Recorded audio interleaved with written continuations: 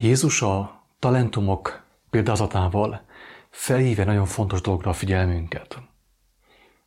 Arra, hogy az embernek van lehetősége bemenni Isten örömébe. Mit jelent ez? Mi, akik a földre születtünk, a földön nevelkedtünk, akik megismertük a földi örömöket, ugye? Tudjuk, mit jelent a cukorkának az íze, a csokoládé íze, mit jelent a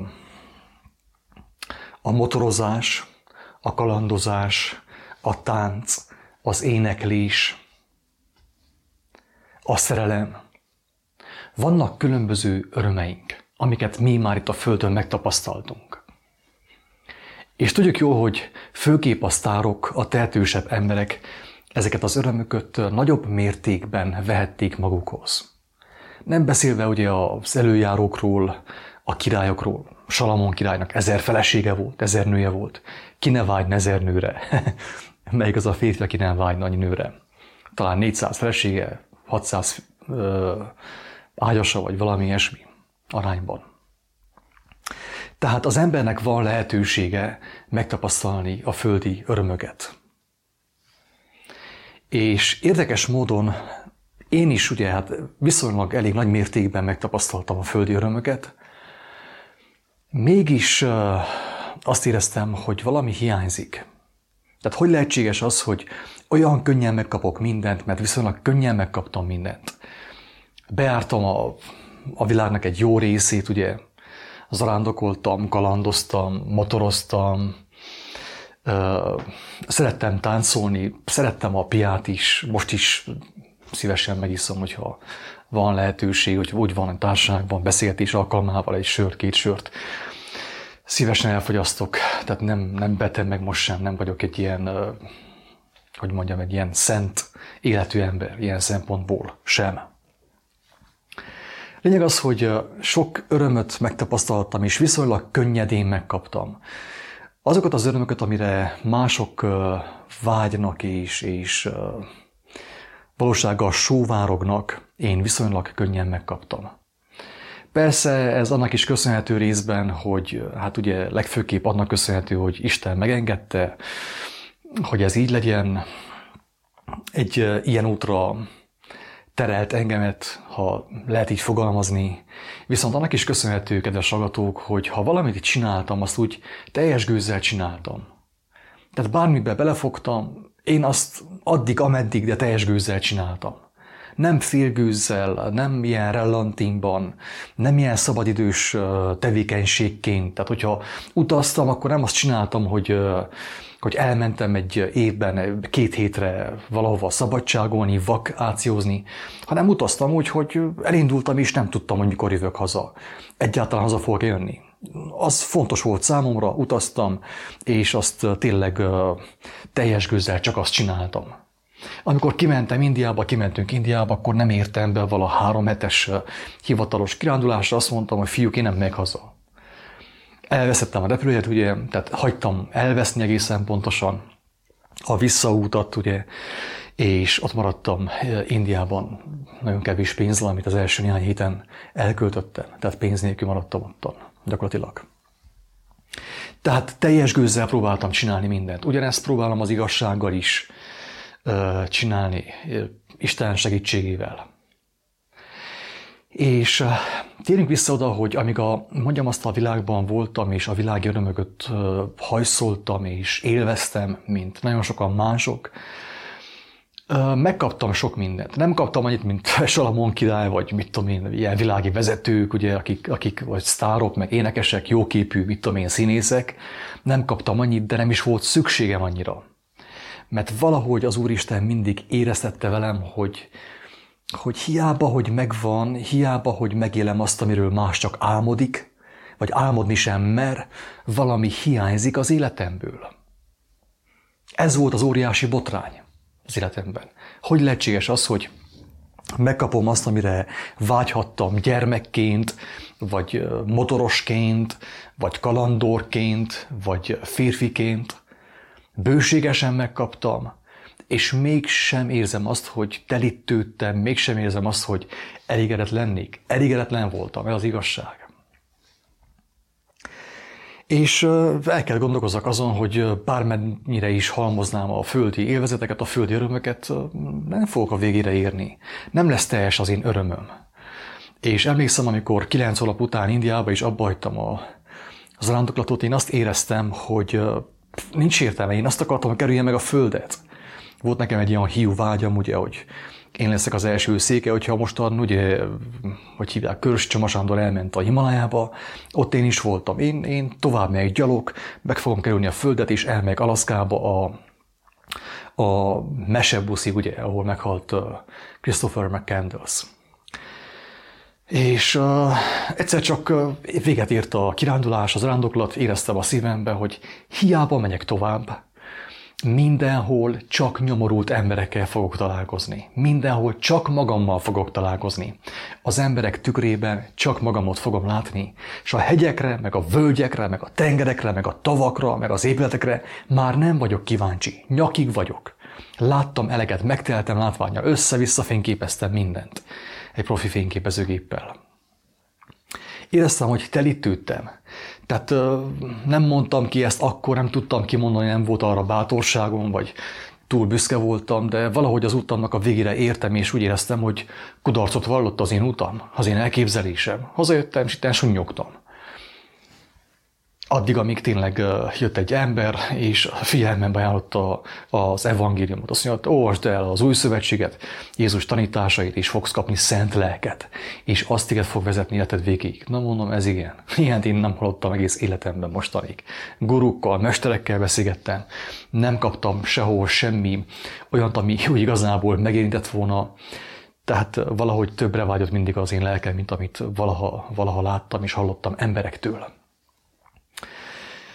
Tehát igen, és akkor nekifogtam ugye az evangéliumnak, hogy olvassam el, azt hittem, hogy 2 hét elolvasom, kész, összecsaptam, azt is ugye letudtam, azt is ugye már, tehát Jézus megvan, egyik farzsebemben benne van Jézus, a másikban a Buddha, és így tovább el van intézve minden. Nem így történt.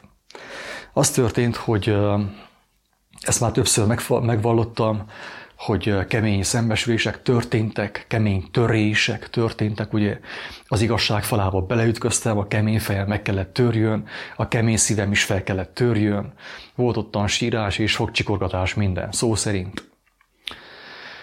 És ahogy kezdtem megismerni az igazságot, és megértettem azt, hogy az igazságot nem csupán megismerni van szükségem nekem, nem csak arra van szükségem, hogy az igazságot megismerjem, hanem arra is, hogy megosszam, mint ahogy belélegzem az oxigént és kilélegzem a levegőt a tüdőmből, úgy kifújjam magamból az igazságot, amit kaptam, azt osszam meg, törjem meg és osszam szét. Erre van nekem szüksége, Isten igazából. És amikor ezt elkezdtem gyakorolni, hát akkor történt meg az, amiről Jézus beszél. A talentumok példázatában. 1 talentum, ugye 2 talentum és 5 talentum. Aki az 5 talentumot kapta, elment, befektette, szerzett mellé más 5 talentumot, összesen 10 volt. Jött az Úr, ugye számon kérte, azt mondta, jó van, hülye és jó szolgám, kevésen jó voltál, sokra bízlak ezután. Menjél be a te atyádnak örömébe.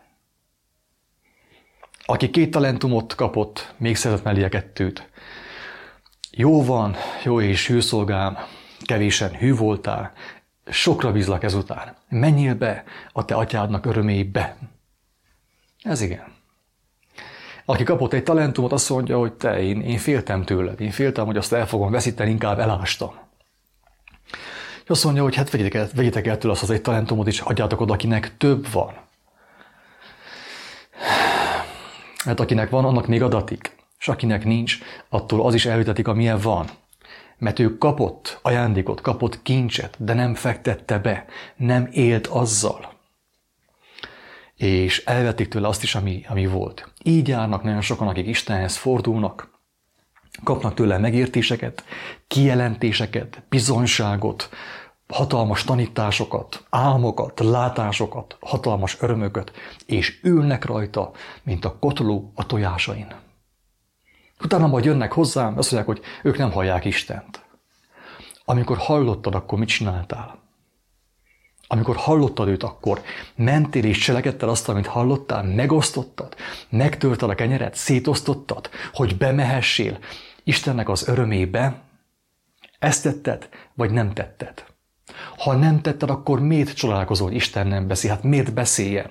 Miért adjon neked 20 talentumot, 100 talentumot? Ha egyel sem kezdtél semmit. Az, hogy Isten arra hív bennünket, hogy bemenjünk az ő örömébe. Ez azt jelenti, hogy mostanig megtapasztaltuk a földi örömöket, amelyekről ugye úgy is mondja az írás, hogy hát ugye a bűnökből származó örömet. Nagyon sok bűnben öröm van, a versengésben, akkor első leszek. Magam alá gyűrtem valakit, birkózok, ugye letepertem valakit, első lettem, legyőztem őt. Ugye, őt meg kellett nyugasszam, meg kellett folytogassam, ahhoz, hogy nekem örömöm legyen, ugye? Vagy hogyha valakit elcsábítottam, aztán meg ott hagytam. Abba is öröm volt, ugye? A bűn öröme, meg volt az is. Voltak ugye kevésbé nagy bűnök, ugye ilyen kisebb bűnöcskék, meg ilyen kalandozások, meg minden, abba is öröm volt. Isten megengedte mindenkinek, neked is mindenkinek valamilyen mértékben, hogy megtapasztaljuk a földi örömöket, a testi örömöket. De azt mondja, hogy tudtad-e azt, hogy neked van lehetőséget megtapasztalni az igazi örömöt, a mennyei örömöt, hogy te bemehetsz Istennek az örömébe. Megtapasztaltad azt, hogy mi az igazi öröm, hogyan örül Isten a teremtésnek, annak a teremtésnek, ami tökéletes. Hogyan örül ő a mennyek országának, amely létezik és van itt is, most is, itt van, jelen van, közöttünk, és mi bennünk van. Persze, hogyha ezt meglátjuk és kapunk arra látást. És azt is elmondja, hogy igen, létezik, van a mennyek országa. Már most is sokan ugye megtapasztalják, mert a mennyek országa nem evés, nem ivás és nem földi meg testi élvezetek, hanem igazság, békesség és Isten lelke általi öröm. Tehát most is meg lehet tapasztalni, de azt mondja, hogy úgy tudod megtapasztalni, hogyha hallod, amit mondok, és csinálod, amit mondok. És sokan megtapasztalták ezt, és elhagyták ezt az állapotot. Én is elhagytam néhány alkalommal. Én is elestem, elbuktam néhány alkalommal. Ez az igazság. Isten irgalmas volt, könyörületes volt, és visszahívott. Hogy hányszor fogja megtenni, én többet nem szeretnék elesni, megmondom őszintén. Hát, ha segíteni fog, és megóv ugye a kísértésben, hogy ne bukjak el, ne zuhanjak vissza. De a lényeg az, hogy most is van nekem lehetőségem nagyon sok földi és testi örömre. Tiszta ingyen. Amiért más megharcolna, azt akár ingyen is valamilyen módon én meg tudnám kapni, mint hogy eddig is megkaptam. Mindig. De a kérdés az hozzám és hozzád, a teremtő kérdése, hogy te, hogy neked van lehetőséged a tökéletes örömre, még meddig mész vissza a régi örömbe? Egyszerű példa. El vagy fáradva, mi a legegyszerűbb? Megnyomod a távirányítót, bekapcsolod a tévét, a YouTube-ot, az Androidot, a robotot, ugye a Google-t, és vele beszélgetsz, a robottal beszélgetsz, és fogsz kapni örömöket tőle, teljesen biztos. Nekem a hobbim ugye valamilyen szinten a motorozás volt. Bekapcsolom a YouTube-ot, megnézem az újabb motorokat, meg mit tudom én mi. Bár nem kéne most már motor, de mégis valamiért ugye néha abból lopnék én örömöt. És azt kéri Isten tőlem, hogy te miért? Nem bizolt abban, hogy adok én neked örömöt? Álmodban is, lefekvéskor is, felkeléskor is, és egész nap, hogyha imában maradsz, ketten beszélgetünk, adom az örömöt neked folyamatosan. És hogyha megteltél avval az örömmel, amit én adok neked, végül már csak az lesz, és már nem tartasz egyáltalán igényt a földi örömökre, a testi örömökre, és szabaddá váltál. Hatalmas kijelentés, hatalmas botrány ráadásul, nem csak kijelentés, botrány. Úgy válhat egy ember szabad. Persze nyugodtan lehet beszélgetni a szabadságról, elmékedni, filozófálni, meg minden. Lehet gondolkodni, meg írogatni róla, de a szabadság az, amikor hallom az én mennyei atyámnak az akaratát, az ő szavát, és örömmel cselekszem azt, és látom azt, hogy mekkora, milyen gyönyörűséges, milyen dicsőséges, ekkora örömöm soha nem volt. És sokszor megtapasztaltam. És nem a láthatókra nézek, a látható örömökre, mert mi lenne, ha vak lennék, vagy süket lennék, akkor nem volna örömöm. Dániában, vagy mit tudom én hol, Skandináviában volt egy ikerpár, és teljesen bevakultak, azt hiszem. És kérték az eutanáziát, mert azt mondták, hogy nincs értelme az ő életüknek.